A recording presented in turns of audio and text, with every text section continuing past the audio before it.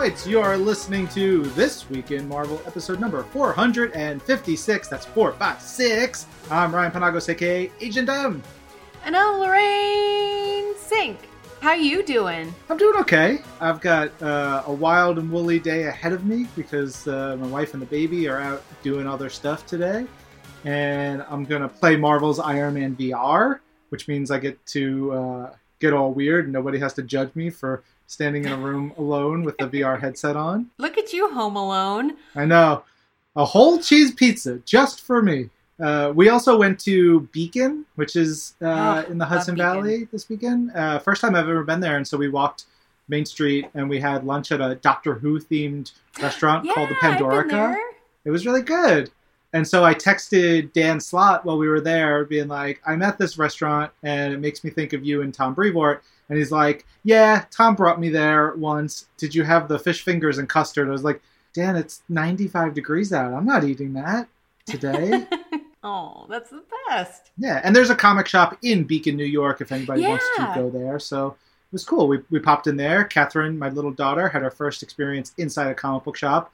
She didn't pull anything off the shelf, so it was great. Everybody wins. That's so nice. I went to that comic shop recently. Actually, that was one of the last places I went before quarantine. Ah. So nice. The gentleman there who owns it was lovely, and we chatted for a long time. Oh, remember community, you guys. Yeah, it's pretty great, which we will get to our community later. But speaking of comics, it is a great week because we have new comics for October 2020. They've been revealed. You know, one of the things that I do for Marvel is a show called Marvel's Pull List. It's an audio and video. But last week, with all the chaos of me being sick and my ceiling falling down and everything going on, I wasn't able to shoot the video version. So we have a brand new video with Tucker, Chet, Marcus, my co-host, on his own, helping to reveal some of the new comics. But we also have a website on Marvel.com, which is marvel.com/October Comics, where you can see some of them. Lorraine, what are some of the highlights in there? Let's take a look. Also, I want to say, Ryan, you're okay after being sick and having your ceiling fall in, right? Yes. The sickness was a migraine brought on probably by particles in the air, but I felt so bad. It was right after recording last week where I lost it. So much better right now. All right. So October comics, we have X of Swords Stasis #1 by Tini Howard and Jonathan Hickman with art by Pepe Larraz and Mahmoud Asrar. This 10 of Swords Stasis #1 cover is wild. I can't wait to get into this because this feels to me like Jonathan Hickman doing the Pee Wee Herman dance from Pee Wee's Big Adventure, you know, where he's in the bar doing the tequila dance. Like, picture Jonathan Hickman doing that. That's how I imagine him putting together 10 of Swords. Like, just having a great time coming up with weird, cool characters, like all the people on the cover here. It's going to be fun.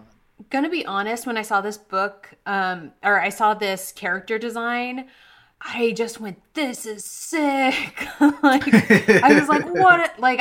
It's a beautiful cover by Pepe Larraz and some dope, cool new characters. There's also the official handbook of the Conan universe.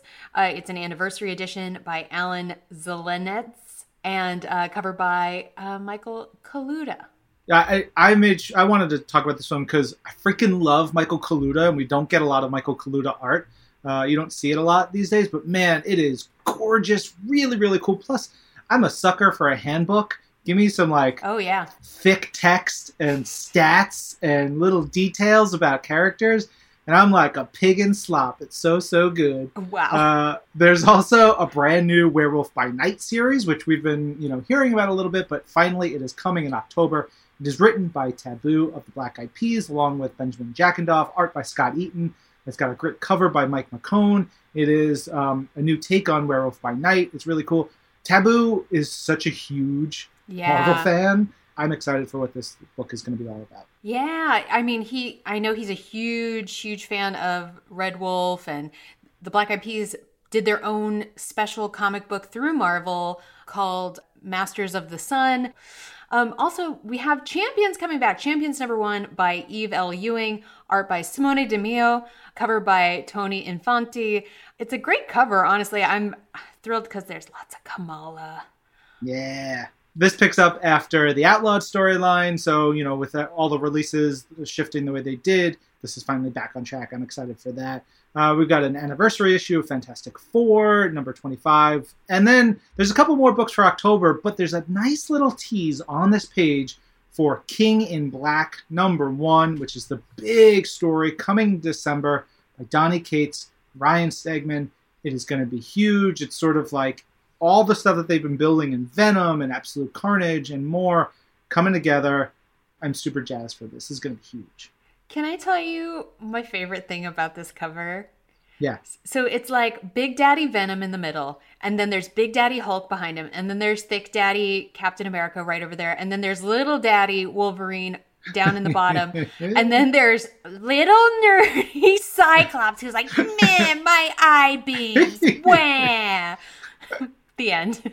Oh man, he's a little boy. He's, you know what? He is eating in an issue next week. Cable #2 comes out, and there's a whole scene of him trying to eat a cheesesteak from Philadelphia. One of our producers, Persia, is from the land of milk and honey, known as Philadelphia, and in the book they don't say where he got the cheesesteak. Which Patzergino's.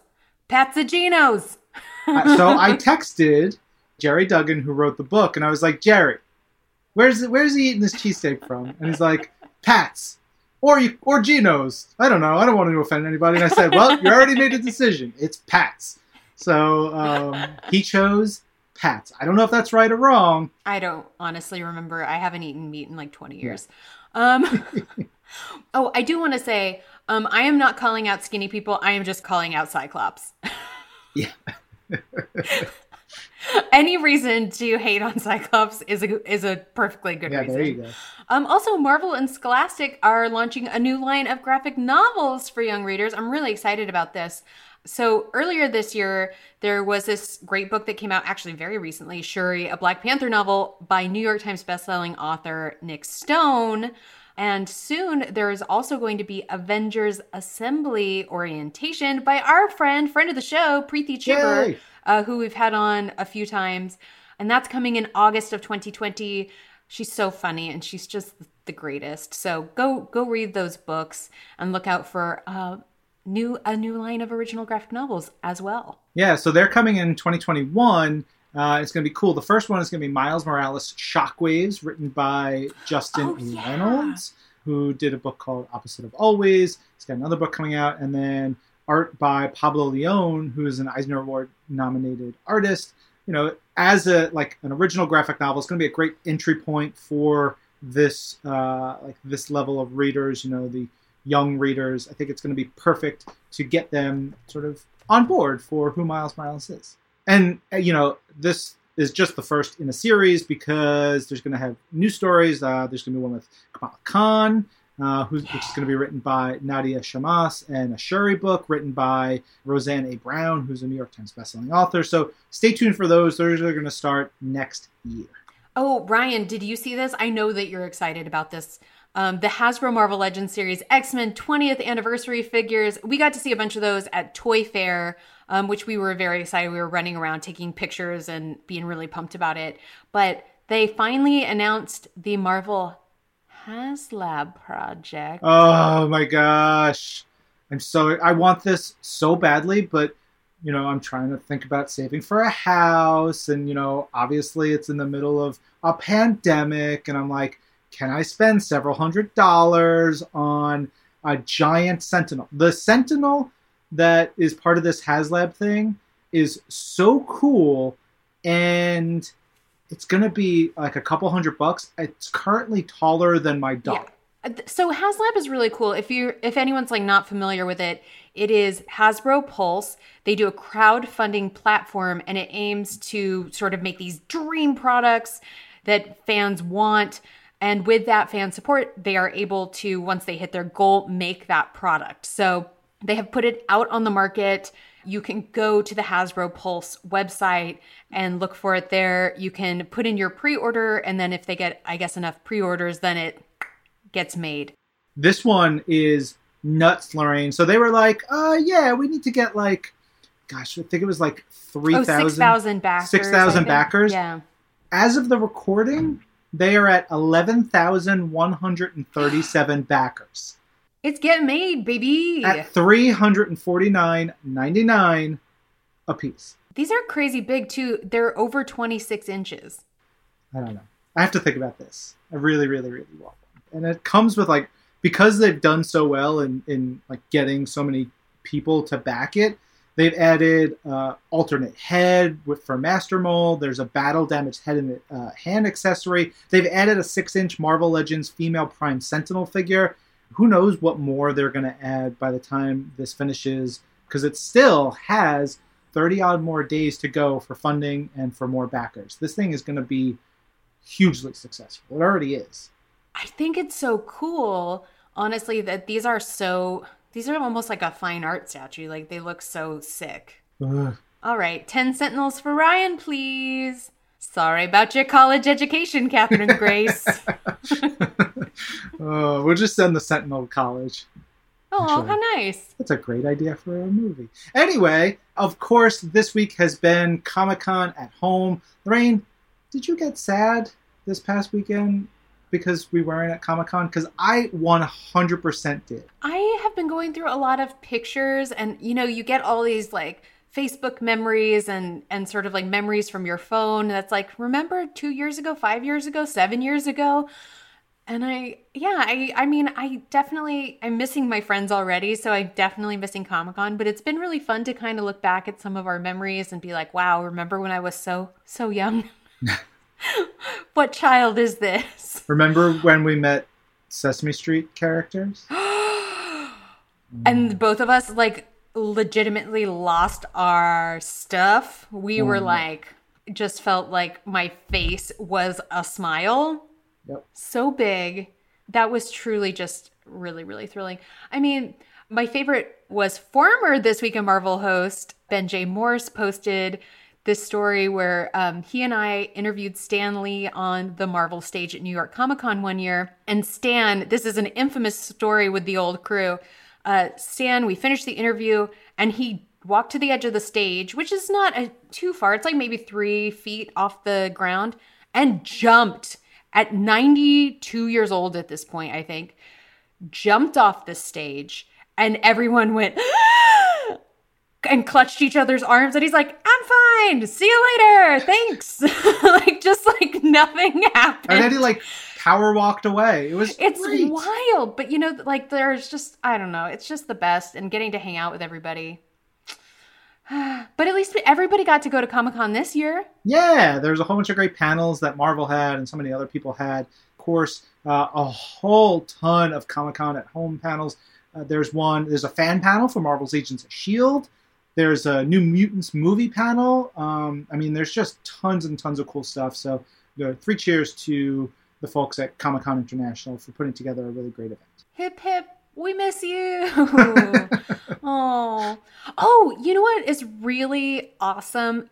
I'm very excited for our friend Justin Werner, who is the host of Marvel's Eat the Universe, because he is now in the hallowed halls of cookbookery. He's an author now, is what I'm trying to say.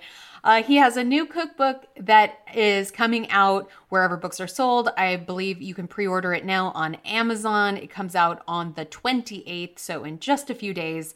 And it's all of these different recipes that he has been putting together over his years on Marvel's Eat the Universe. Yeah, I feel like you and I are very instrumental for this becoming a thing. That's very true. Because we had him as a guest on our old show, Thwip, the big Marvel show, numerous times. He made me eat snake, where I guess you made me eat snake. He just cooked it. I blame you, Lorraine. And it was great. I have no complaints. You should blame me. I mean, admittedly, that's completely fair. I believe I wrote that first segment. I definitely named Eat the Universe. And then you brought Justin in to be our chef. And it was so wonderful and Justin was so amazing that it became its own show. So, I mean, that's a testament to Justin's talent of making us eat some weird stuff. Yeah, you know what? We should talk to Justin. Let's get him on the line and talk to him a little bit about the cookbook and all the other stuff that comes with his new Eat the Universe. Hello, Justin Warner here, hero of chefs, chef of heroes.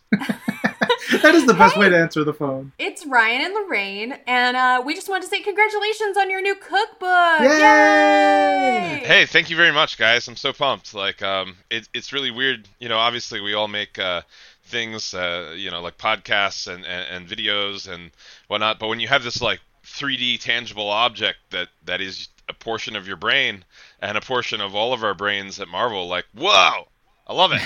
Of course, the cookbook comes out on July 28th on Amazon, but the thing that happened this week was the big old launch of the merch from Box Lunch, which started on the 20th. Obviously, our listeners can't see it, but you are straight representing the line. You're wearing the shirt, the button down from the line. And nothing else past here. But yeah, so we teamed up with Box Lunch, and Box Lunch is such a cool company. If you don't have one at like a mall near you, you should definitely check out their website, boxlunch.com.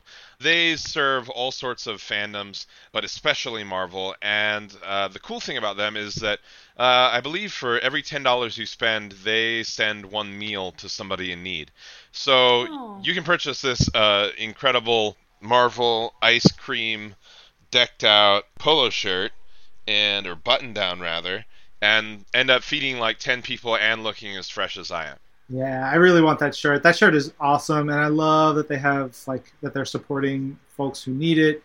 There's other T-shirts and stuff. Do you have a favorite from all the various pieces that are in the Box Lunch line? Yeah, so I'll go like piece by piece. I think the most giftable and kind of the most understated is the coasters.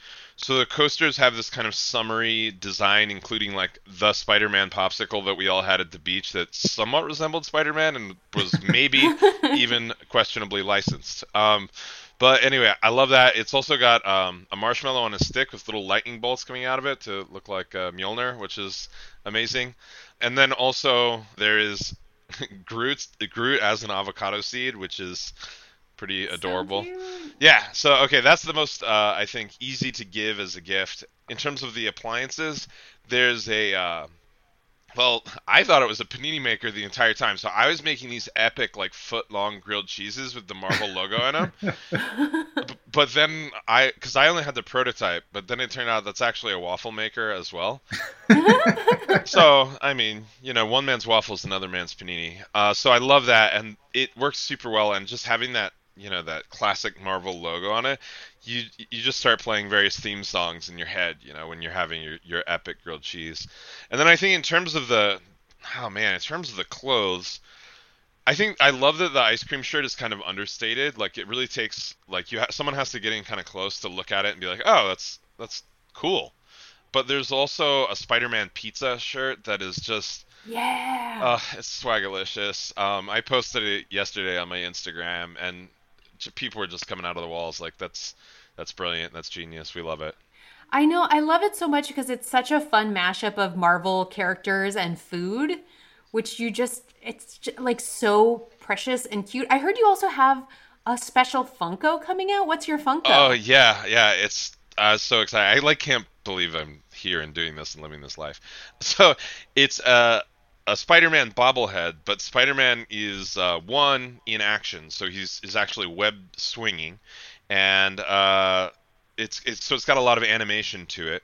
And then he's carrying a box of pizza with the pizza spilling out slightly, and he's wearing a T-shirt that says "I love pie," but it's actually the symbol PI, and then it has the pizza on it. It's like all of the nerd things in my life in one, and yeah, I pretend that it's me under the mask. Justin, obviously, we're talking about all this stuff. We're talking about the glory that is Eat the Universe. But for anybody who's listening who doesn't know what Eat the Universe is and where people can check it out, please give us the real quick lowdown. Yeah, so Eat the Universe is essentially Marvel's cooking and food show. How does that make sense? well, we make it make sense in every episode. And you got to tune in to check it out. You can find it on Marvel.com and on YouTube. And we have a lot of fun. I always say that, you can learn something about Marvel and you can learn something about food. And hopefully you leave more excited about both. I love that. I'm also just I'm loving all of the cute clothes and stuff, but I'm really excited about all the home good stuff that you guys have, like all of that cute cooking stuff, because I think there's just not enough of that stuff. Yeah, it's true. I feel like America has kind of grown tired of the three colors of the kitchen: white, stainless steel, and beige. And then black plastic that's so shiny and leaves fingerprints. So I actually think one of the coolest things about this is that we've kind of skinned up these slow cookers, or some people call them crock pots, even though it's a brand. Skinned up these slow cookers with the Marvel stuff on it, and the cool thing to me about that is that, one, it's functional in that it doesn't show fingerprints anymore, but also it adds just like a pop of fandom to a room that I think is otherwise can be a little sterile and boring and bland. And what's your favorite recipe, do you think, from your cookbook? Because everybody's at home, everybody's cooking. This is their moment to get to make a bunch of cool Marvel recipes. Oh man, that's tough. You're asking me to pick one of more than my 50 plus children. Well, how about this? So I am not a good cook. I leave the cooking to my wife, and I do all the dishes and the cleanup, and we have a great partnership there. But is there something that even a terrible monster like me could do with the Eat the Universe cookbook? Yeah, definitely. So I think the easiest thing is Deadpool's chimichanguitas. We were looking to make a midnight snack sort of, and something that someone at home could do, version of the chimichanga. Yes, we know Deadpool, and fans love to correct me on this in the comments. Deadpool doesn't love chimichangas, he likes saying it. So that's why I added the extra diminutive syllable to it, the chimichanguita. So it's essentially a mini chimichanga. So you cut out little tortillas with a glass or a ring cutter, and you make tortillas that are I don't know, a little bigger than smaller than a hockey puck, but bigger than $50. And then you painstakingly roll up 3 beans, 5 pieces of rice, 2 shreds of cheese, and a tiny ribbon of chicken. And then we seal them shut, and then you just shallow fry them in a pan, and they're amazing. They're just teeny tiny deep fried burritos, which is what a chimichanga is. And they rule. They're amazing. I'm so hungry now. I don't know why nobody has made tiny deep fried burritos before, but it took Eat the Universe and it took Deadpool to come up with this. If I could mass produce any food, wouldn't you just love to grab a handful of burritos and pop them in your mouth? Now I'm picturing you've got a little cardboard cup, and you've got a whole bunch of these, and you buy them like you would popcorn or French fries. Justin, we need to go into business because you're saying this, you're talking about it on the show. I believe the three of us now own this business together. So I'm really excited for this endeavor. Well, you guys are basically responsible for having me in the Marvel Universe originally. There were a couple people that kind of did the emailing and whatnot, but you guys had me on your podcast a long, long time ago, and then brought me back to make more food and more food and more food. And so without you guys, I wouldn't be modeling slow cookers for boxlunch.com. It was really nice to add model to my resume yesterday. Yeah. Well, the show would never have taken off in the way it did if it didn't have you and your massive Marvel fandom and intellect and knowledge and sweet, sweet cooking skills behind it. Oh, shucks. I miss you guys. I know, miss you. Yeah, we miss you miss too. Hanging out at Comic-Con. We would be at Comic-Con now together. It's wild. Oh, well. I don't, to me the magic is still, floating around. There are still people that are super jazzed about all these things. We still launched Box Lunch products, Yeah. Cookbook's still coming up. I guess it is nice though to have everybody in one group and to get hyped. I was thinking about what I miss the most about Comic-Con, and it's somebody comes into our little tiny hive buzzing with Marvel people, and they've got a bag. You're what'd you find? What'd you find? And then it doesn't matter what it is. It's just cool to see people get hyped about this thing that they have or whatever, and my locker's overflowing with some thing that I don't need at all, but I wanted it at Comic-Con, The little joys. We miss you, and we're glad that we got to see your face a little bit during Comic-Con week. We're going to buy all of this stuff and have the cutest kitchens ever. I definitely want to get the shirt. There's like the towels are really great, and those coasters are awesome. And of course, anybody out there who wants to pick up some, go to boxlunch.com/eattheuniverse, and of course, pick up the Eat the Universe cookbook at wherever books are sold, including Amazon, starting on July 28th. It's true, guys. Thank you so much for having me on. All right, thank you, Justin. You are wonderful, and I do want all that stuff. But he's not the only person we're talking to this week, Lorraine. We've got 2 more fabulous guests for the show. That's right. We've got not 1, not 2, but 2 guests. Did I get that right? We have Chip Zdarsky and Anthony Oliveira, who are working on the new Emperor Hulkling book. The book is real good. We hope everybody checks it out. They're really sweet. It's a lot of fun. This was a good chat. One thing to note, we did this conversation with them 8 years ago, I think it was. Maybe slightly 9? less than 8 years ago. It was in the year 2020, but it was before not only was I garbage fire, but the whole world was. So it's a little, contextually, keep that in mind. It is a little bit a while ago, but I think their conversation and the bit of insight that they bring into creating this comic is relevant as ever. Hi, Chip. Hey, how's it going? And hello, Anthony. Hello, thank you for having me. How are you? Very well, how are you? We're great. Thank you so much for talking with us all the way from Toronto. Toronto, yes. Yeah, we're just overlooking the water right now. It's very exotic. Yes. Is that the correct pronunciation? Toronto with a question mark at the end? Yeah, you always want to be very polite about it. You want to be very apologetic that you've even said the name of the city. You want to pretend it might be New York at any moment. Yeah, exactly right. Yeah. I don't know. I feel like that goes very well with my general vibe. How do you two know each other? I guess we know each other. Twitter. Yeah, I guess Twitter. I knew you before you knew who I was. Well, obviously, because I'm Toronto famous. Yeah, I got in an elevator behind you once at a Comic-Con, and I Really? pinched my friend. Because it's like, that's Chip Zdarsky. You Yeah. should have just pinched me. Now I would. Yeah, for now sure. you would. Yeah, I guess Toronto, being online, there's a lot of... Toronto's writing community is small. I feel like I know everyone who's working. Yeah, and we would see each other at events, and we got along, and here we are. What magic. Speaking of Twitter, Anthony, I have to say your credits in your Twitter bio are excellent, one of which is Dumpster Raccoon. Yes, yeah.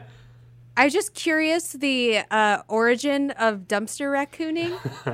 Raccoons are a very Toronto animal. We're very fond of them up here. No, I love raccoons in general because I'm also nocturnal, but I also program a film series called Dumpster Raccoon Cinema. I like raccoons because they dig in the garbage and they find things that other people threw out that are worth saving and worth keeping. So that's the ethos behind my film program, and it's sort of about what my work is about too.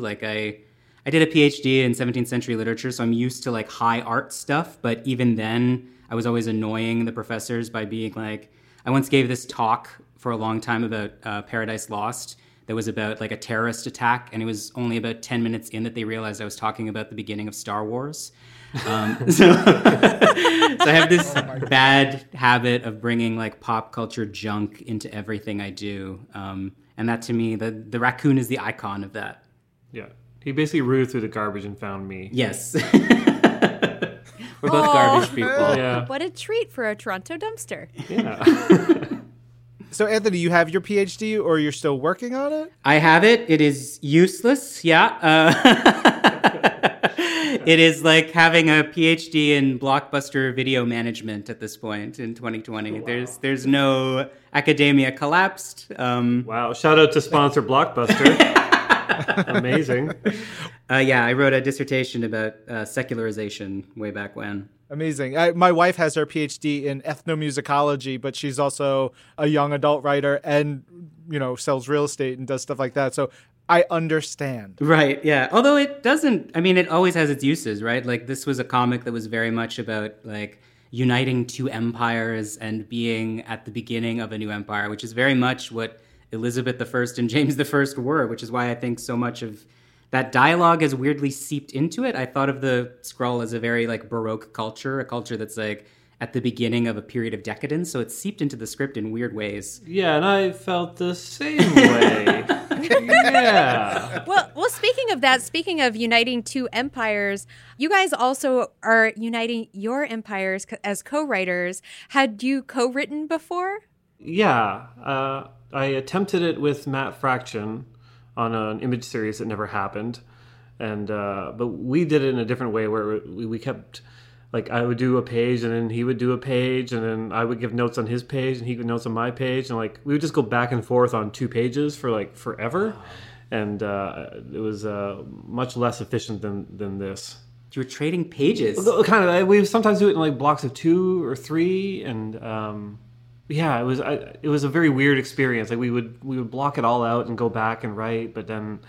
things would change and we'd have to go back and rewrite each other's stuff, and ostensibly it was to make it go faster, but it was 3 times as long. So yeah, that's not a good way to do it. Like, we're stupid. This was an easier way to do it for sure. I don't think I have, although I come from prose, so I mean the artist at this point feels like a co-collaborator. Like, yeah, I send things in and it's like, oh, I never thought of staging it that way. That's so much better than what I was thinking of doing, which is fun. I mean, it's hard to go back to writing just words when there's nothing better than opening your email every day and it's like, here's 4 new pages. It's like, oh my God, this is amazing. It makes you feel like a god, doesn't it? Yeah, exactly. It's weird. It's such a weird feeling. Like, you declare a thing and then they just do it. Like, build me this building. Yeah. And then they build it. Although it's like a weird... like imposter syndrome too. It's like, oh my God, it's so much better than what I thought it was going to be. So, well, it's worse for me because I'm also an artist. So like when an artist sends back a beautiful page, which is totally different than what I thought, I'm just like, oh, I'm a bad artist. I forgot. Yeah, I don't know how to draw. Let's dive into a little bit of the book. You talked a little bit about it, the EMPYRE Hulkling storyline. Where are we when we dive into the book and the characters that are sort of at the forefront of this title? We sort of were riding off the wave of Incoming, where we had these 2 pages where we saw that Hulkling's life had kind of changed, that we knew he had received this call that he felt compelled to answer, and by the end of the book, he's suddenly addressing an army.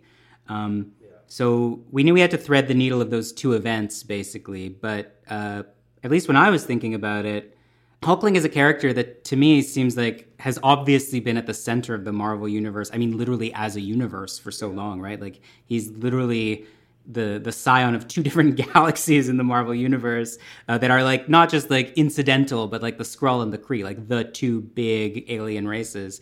And yet he's always been kind of a side character. Like, Wiccan, for some reason, has been allowed to sort of flourish and have his own plot lines. But Hulkling has been, even in the story that I previously wrote with him, My Drag Brunch with Loki, he literally spent most of it on the couch. So I wanted to start him on that couch at the beginning of his story and have him sort of himself be aware of that sort of restlessness and that feeling of having been sidelined, and then make him immediately regret that feeling by suddenly thrusting him into this situation that was way beyond his ken. Yeah, the couch is basically its own character. Yes. At this point. Yeah. I love Hulkling and Wiccan, but could you tell me a little bit about who they are, their origins, and their relationship? Oh, sure. In your own words. Well, they came out of Heinberg's Young Avengers, which does this amazing thing at the beginning where it misleads you about everyone's history. So at first he was Asgardian Hulkling. He has no connection to the Hulk whatsoever. He's actually the son of the Princess of the Skrull, Princess Anel, and Captain Marvel at some point had some kind of tryst that was never quite depicted on panel. It's also not clear to me if Skrulls hatch babies, but they had a son who was sent to Earth to protect him from the evil Emperor Dorek. And he was raised here as a human. Wiccan is it's very complicated, but he's kind of the son of Scarlet Witch and Vision, who was raised by a different family, and they met each other and fell in love, and spontaneously created the Young Avengers together, and have been together in comics ever since, sort of moving in and out of Marvel history. I also want to give a shout out to my new favorite character, which is Crystal Macron. Oh, I love her. I forced Anthony to make sure that she stayed in, because I think she was in the first draft, and then there were questions about, maybe taking too much focus away, and I was like, oh, you need Crystal in there. Yeah, Chip was very insistent she get that moment that she has in the middle of the comic. I live for a drag queen, especially one that alludes to any of the Phoenix storylines. So yeah, I hope we someday get to unpack why it is that she seems to know more than I think the average Marvel character should know about the Shi'ar and the Dark Phoenix. Yeah, it doesn't feel like it made the front page of the Daily Bugle. And if you think about it, like, what does the public know about the Dark Phoenix, right? Like, it was like a weekend for the X-Men, right? Like, what a wild weekend. Yeah, no, it's true. It's not that many issues, really. Yeah. They're just like, oh, there's a giant firebird in the sky. Again, what's that about? Yeah, but I come out of, I worked at a drag bar for a while. I'm queer. All my friends are queer. I was on the phone with a drag queen yesterday who's making me a suit. So it's like, it's very much a part of my culture. And I felt like when Wiccan and Hulkling get written, sometimes they seem to exist in this vacuum where they're only in relation to each other. So whenever I get a chance to, I try to give some sense of them having an actually full queer life. I think that phrases like, oh, these characters just happen to be gay or whatever, is not really actually the queer experience. I think that being queer informs a lot of who you are. So I always try to fill in that drag club scene and like just even what their normal day-to-day interactions are like. It was important to me in writing this. I also loved in this book, we get to see Tommy and David show up, characters who are such important parts of their lives. Tommy in particular being brother and everything to Billy. It's like seeing like those connections, those relationship moments. How important was it for you to bring that side of things into this story? Oh yeah, so important. They speak to that theme, right? Like Tommy and David have disappeared in a lot of ways, and I wanted them to have a moment to sort of think about their own disappearance. We have actually still no sense of what Tommy's day-to-day life is like. Yeah. Which I love. Yeah. It's a story I'd love to tell, but that's why I had that moment where he sort of explodes as Teddy is decompressing about the fact that he feels sidelined. And Tommy at super speed is sort of delineating all the moments in history he has been himself sidelined. Yeah. Again, I just wanted to have a sense that the years we haven't been keeping track of them have not been empty, right? They've had this rich, full life that we haven't seen, and it's sort of a happiness that this event is about to disrupt. Yeah, I mean, I love the drag bar scene so much. It's great having those characters interact. Like, I think we're both huge fans of Young Avengers.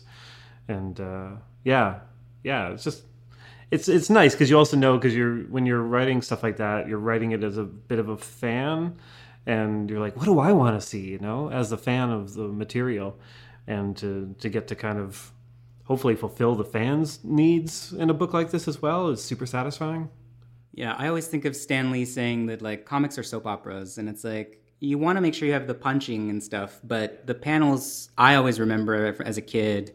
And the panels I wanted to create in this are the quiet moments where you just see two characters relating to each other. Like, that scene was the most important for me. I think about the quiet scenes, and I remember being in one of the editorial retreats and Joe Quesada talking about the importance of those scenes, but also in active and visual storytelling and in keeping those things engaging.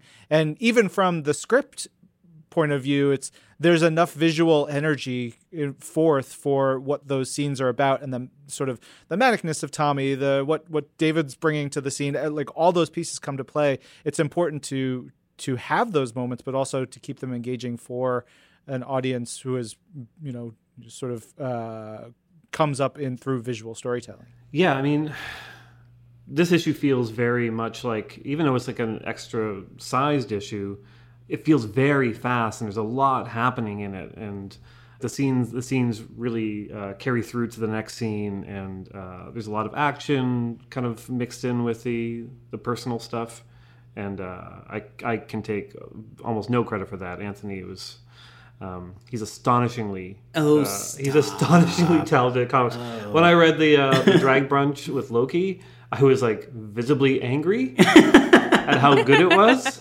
in such a short amount of space as well, without feeling cramped. He's This guy's the real deal. Please. There are so many interesting things that happen in this issue that are filling in a void that I didn't know exists. Like our moments seeing how Teddy and Speed are kind of left behind or feel in the shadow of Wiccan. Also, a lot of the family stuff with Teddy that we don't know how he feels about his parentage with his birth mom and adopted mom. Stuff I just hadn't thought about. How much were you looking for sort of the holes to fill? At my end, I just wanted to think about, well, what does he know about his life? What does he not know about his life? And how does he think about it? I think was important. Like, we got a sense from the initial Heinberg run that he'd been raised by this woman, Mrs. Altman, who I think we finally have given a first name to. That was a big deal. Mary Jo Altman, maybe a touch on the nose, but whatever. I know. I think I said to Anthony at one point, like, "This is your chance. Give her a name. It's amazing. Like, I love when this happened. I gave Howard the Duck an actual last name, and it gets updated on his Wikipedia, and you feel powerful."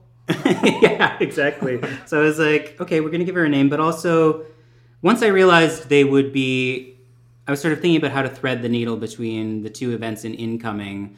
And I knew he'd be traveling out of the solar system. For the first time, I'm pretty sure, as a character. They were teleporting around in Young Avengers Volume 2, but I was like, well, what if they passed the asteroid where Captain Marvel's grave is? Mm-hmm. And what if he had a moment, because he never met his dad. He thought he did. It was a Skrull imposter. And that is itself its own horrible trauma. So, so I just wanted him to have a moment to think about that and to have the reader think about his weird history as like sort of this exile. I grew up, I'm Azorian, so we grew up on this island, my parents did. There's like a bunch of them. And my mom used to tell me this story that on days where it's clear, you could see a secret 9th island. And that was where King Sebastian was sleeping until he came back someday. And so this like idea of the king who will return, this like mythic, messianic figure was something I really wanted to think about in telling this story.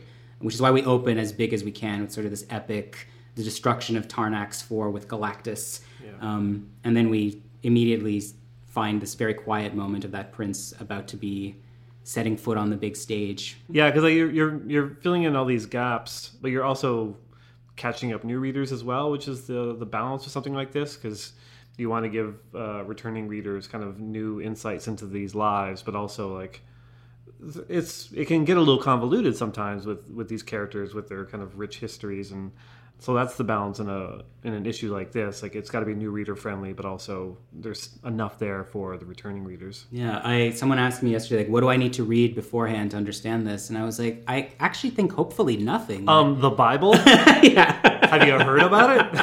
Yeah, there's some paintings I could recommend, but I really wanted you to be like, here is Teddy from the ground up. Because part of the problem is he has been sort of on the side for a while. So like, what do you need to know? And here hopefully is like the compendium of who he is. Hopefully you read this and you understand everything he does for the rest of the event. Yeah.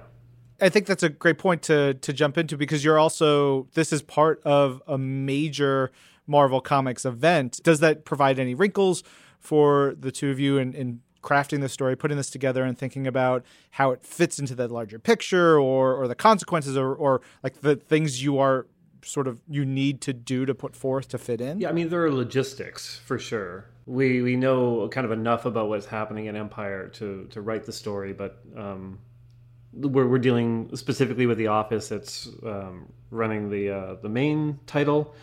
And so Al Ewing has been very helpful. Like, he comes in and gives notes on things that can't happen, and some good suggestions as well. Yeah, because that's part of the fun of the Marvel books, is like the continuity of it all, playing off of each other and creating kind of a satisfying experience as a whole around the event.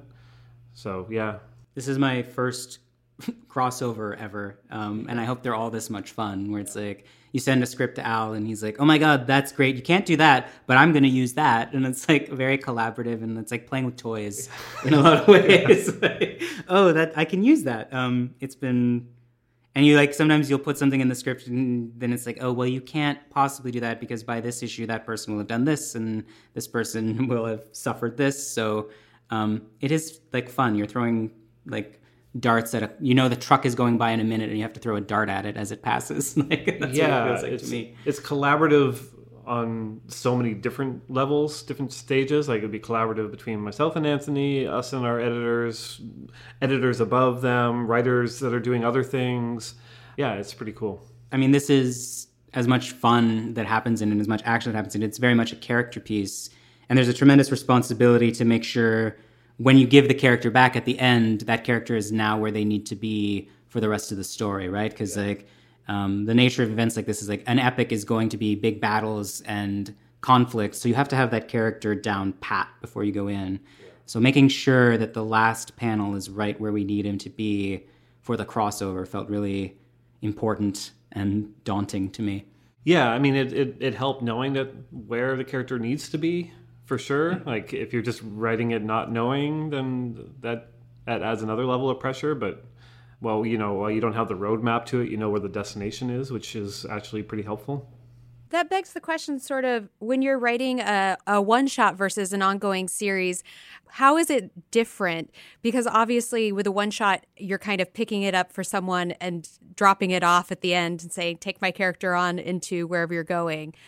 I've never written an ongoing, so Chip has to answer this. Yeah, there's a certain level of terror with an ongoing. Like, just because a lot relies on your issue 1, your issue 2, and your issue 3, and balancing those out can be fairly tricky. With a one-shot, there's weirdly a bit more freedom because you know it's kind of done in one. You have to tell a story and you're off the stage. Not that I'm not worried about sales of anything I ever work on, but on a one-shot, it's like, okay, we just got to tell the best story we can within this space, and we don't have to worry as much about setting up our own threads. You can just tell the best story possible without the need for gimmicks, I guess. Like, sometimes in an issue 1, I find, like, well, I got to have the cliffhanger. I got to, like, what's the twist here? That'll keep people coming back for issue 2. Whereas something like this, like, it's just a solid story and enjoyable on its own, which is satisfying. It really is so satisfying to getting to see Teddy and Billy's relationship. I think they have the most sort of sweet, earnest, like real grounded relationship that you see in the Marvel Universe. Yeah. And this whole issue is such a love letter. I like gasped at my desk reading. Oh. And I literally said audibly to myself, don't do this to me. But, you know, what is it like for you to get to, you know, showcase their relationship and then mess with our feelings? I did worry about, and Chip keeps downplaying what he did on the script, but one of the things he had to do was coach me that I hadn't gone too far in one direction or the other, because I did worry about, well, how much can you punch the reader in the face was a concern that I had while we were working on it. It was important to me that this is a very functional, very sweet, very loving relationship, because it's not something we depict with queer characters a lot. Especially when I was growing up, like, if you did a queer storyline on TV or in a comic, it was like a very special episode, right? And maybe something tragic happened at the end, or maybe they just disappeared forever. Right? So the idea of a long-term relationship where the characters trust each other and understand each other and have an interior life and a language with each other was very important to me, especially with these two, who I understand implicitly because it's been well established that they're both huge dorks. Yeah. And it was very important to me as a huge dork to see that representation on the page too. So finally, dork representation. Wow. And then from that, you get to have the kind of pathos that you need, right? Because if you care about the relationship, then when it's put in jeopardy, those stakes matter. Yeah. And, you know, on the other side of it, like, you don't want them to be perfect either. Like, they have to have issues within the relationship with themselves individually, or else you run the risk of making them not feel real, like striving too much to make them perfect. And that's not really a thing that I think readers want. Like, sometimes they trick themselves into thinking they want it. I want them to be nice to each other all the time. Right.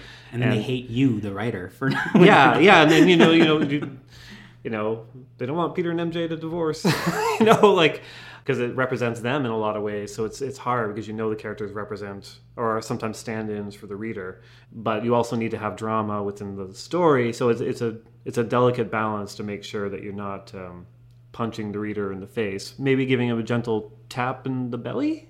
I don't know. Punch in the face. I would say that's right. Like it's a punch in the belly, but then a little bit later, it's like a soothing ice pack on the belly. Like, don't you worry. Yeah. It's fine. And the other, I mean, again, when it comes to queer relationships, like there is a tendency to create the perfect relationship, like this like idealistic representational moment. And with, for example, in the page I'm proudest of from my drag brunch with Loki, they're just like at home in their house, and one of them has morning breath. And it was super important to me that he had morning breath. Like, you get a kiss, and he's like, ugh, like, you still stink. Like, that to me is human in a way that queer people don't get to be. So, like, all these quiet scenes that are in the book were important to me. They're like, maybe they don't move the story along, but to me, they do the work that that makes the story matter at all. Yeah, it's character building. Well, I will say thank you for not completely ruining their lives, because I personally am attached. I'm so glad you liked it. That makes me so Yeah, happy. You're like awesome. our first reader. So I know we haven't even seen it completely done. Oh, the art is wow. stunning. Yeah. Manuel Garcia's, and I should shout out Triona Farrell's colors too. my I don't know if you God. saw the preview pages, the first 4 of the destruction of the planet, but it's like it's a weird match made in heaven, because Garcia's art is like so classic, like mask energy. Like he worked on Bloodshot and like Ares, right? Like when I heard he was our artist, I was like, oh, I hope that I'm writing enough violence for him. And then Triona's colors are so like these beautiful like jewel tones and like pastels, and when you put them together, it's like this perfect, like that panel of Galactus destroying a planet. I was just gonna say, yeah, It's fully one of the most beautiful panels I've ever seen in a comic book. it really is. Like I gasped when that page came in. Like Triona's the way they deal with atmosphere in that panel, and just like what the feeling would be on a planet watching Galactus just unleashing. I'm like, wow, this is awesome. Just like sublime, really, like, because it's terrifying and it's stunning. Like there's a shot of Nova streaking by, and it's like, oh my god, that's beautiful, as she's destroying their whole world. Yeah. Spoilers. I can't wait. Tarnax 4 has been gone for 40 years. I think we'll be okay. Maybe I'll get an angry letter from John Byrne for spoiling his comic. I was Karnak for.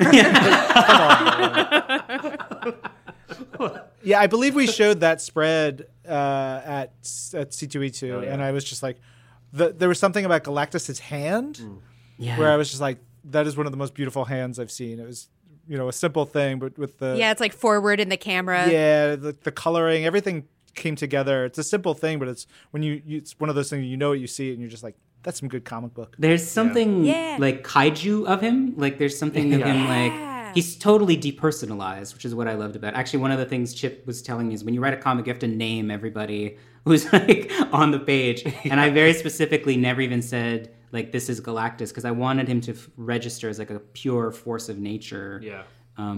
Like completely depersonalized, and I love that. Yeah, that hand and those laser eyes. Yeah, like I tried to give him a speech balloon that says, "Hi, I'm Galactus." But for some reason, they didn't go for that. It is. I mean, I had Ryan North's Galactus in my head too. Oh no! Just needing a snack. Yeah. He's just apologizing. Gentlemen, thanks so much for joining us. Oh, Yeah, this for was having awesome. us. Yeah. Chip and Anthony are absolute delights. Oh Hope you my guys God. enjoyed that. And of course, pick up Lords of Empire, Emperor Hulkling. It is a terrific, terrific comic. Everybody's going to love it. We're going to have a lot of community about Hulkling and Wiccan in a second. But first, our question of the week for next week is going to pertain to our next week's guest, who is WWE superstar Xavier Woods, a.k.a. Austin Creed, a.k.a. just sweet, big old nerdy dude. Me and James Monroe Eigelhart, our other co-host, we had a great conversation with him a while back. And so we talk about video games and comics and wrestling and all that stuff. So, Lorraine, my question of the week for us is, would you rather be a professional wrestler or a professional video game player? Video games, because I can sit on my butt and I'll never get hurt. You may hurt your wrist or your eyes. There's a lot of damage you could do if you don't protect yourself. I can handle that. Wait, you said Austin Creed? Yes, But his name is Xavier Woods, right? Well, that's a little bit of kayfabe. His wrestler name for WWE is Xavier Woods, but he's also Austin Creed. So it's like Xavier Woods is to Agent M as Austin Creed is to Ryan Penagos. All right. I see you. Yeah. Although I would say that I'm probably better at wrestling than I am at playing video games. Please do not talk to me on Twitter about that. I'm just strong and very competitive.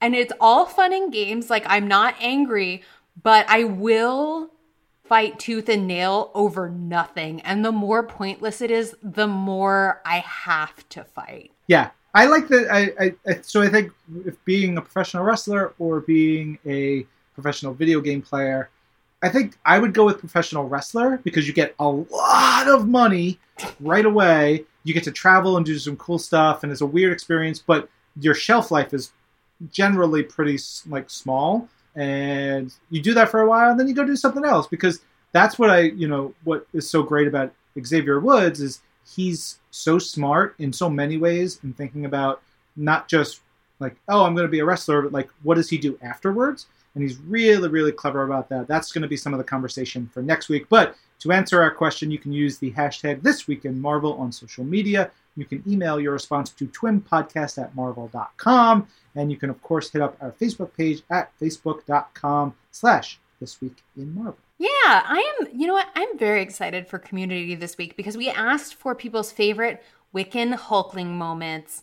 And as someone who has a full-time shipping job and I don't work for any sort of UPS, FedEx, none of those guys, I'm very excited about this. And I want to shout out Karis Pollard, a.k.a. @KarisPollard, because you went above and beyond with these tweets. She did.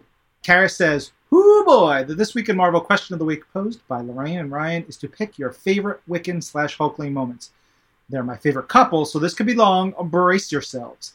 She continues. It's a whole thread on Twitter. She says, "Look, the reason I love them so much is that they're solid. They know they love the other, and they're mostly really certain that they're loved back. There are other dramas, but the core is strong, and that just feels relatable and really healthy." And so she's just like tossing in panels and screenshots from various runs of Young Avengers, some by Alan Heinberg and Jim Chung, some by Kieran Gillen and Jamie McKelvey, really sweet stuff.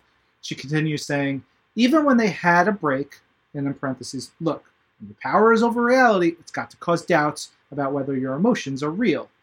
And she says, "They are both so understanding and mature, even Emo Billy." Yes, Emo Billy. She says, "I also kind of love that their engagement came out of this. It feels so very them. I'm a sucker for a big romantic scene, but this worked for me too." And she points to a scene where they have a little conversation, get engaged, and it's just terrific. And then she continues saying, "Plus, you get all these deeply cute moments you only see when people are truly comfortable with each other, and I love that." They are such a great couple, since they're like Sue and Reed, if Sue and Reed had a better marriage. And Reed wasn't such a turd. Yeah. The Kawaii Prince at Colin J said, "My favorite Hulkling moment is in Death's Head 2 with his hug in the background of the panel. And before you ask, yes, I have Empire-themed nails. I always love your nails, Colin J." Yeah, they're the best. One of my favorite things about that Death's Head series is the stuff that is drawn in the background. There's always little details in it. And yeah, there's some terrific Hulkling and Wiccan moments in there. It's great because I feel like Teenie wrote a Death's Head story where she could also write a Hulkling Wiccan story, and it is tremendous. It's really good. That should all be up on Marvel Unlimited. Bilal Elian at Bilal Elian says, "Hey, Agent M and Lorraine. I just listened to This Week in Marvel with Al Jean, and it brought back so many great times growing up with these two worlds. I was waiting for someone to bring up the common thread between Marvel and The Simpsons, and then they posted a picture of Radioactive Man, both the Marvel Universe and of The Simpsons universe, and chef's kiss. I mean, also, Al Jean, how amazing. If you guys have not listened to that episode, go listen to that episode because he is the best. Another moment where Ryan and I were grinning ear from ear, just so excited to be there at our jobs that day. And then we got one in here from Megan McCabe, at Ms. Megan McCabe, saying, officially down to just 30 episodes to finish for all of This Week in Marvel. Only taken about a year or so to finish it all. And I tweeted back to Megan, and I was like, are you okay? And she wrote back with a GIF, and she's like, I'm not sure. That is a Herculean effort, if there ever was one. That's a lot of I do not suggest that, and I have said this on the record, I do not suggest this endeavor for anyone. There are good nuggets throughout those many, many episodes back in the day, but they're just probably not good. It's okay. We get better as we go along. I feel like we're really good right now. Yeah. But like, by all means, you know what? If you're feeling time in the teen, get wild. Do what makes you happy. That about wraps it up for this show. This episode of This Week in Marvel was produced by Percia Berlin, Zachary Goldberg, Lorraine Sink, and Ryan Panagos. Our audio development manager is Brad Barton. Jill DeBoff is our director of audio. And special thanks to Comic-Con at Home. Never wait in line, and the food is free. Comic-Con at Home. Please wear a mask so we can come back next year. Heroes do it all the time. I'm Ryan. I'm Lorraine. This is Mark. Your universe.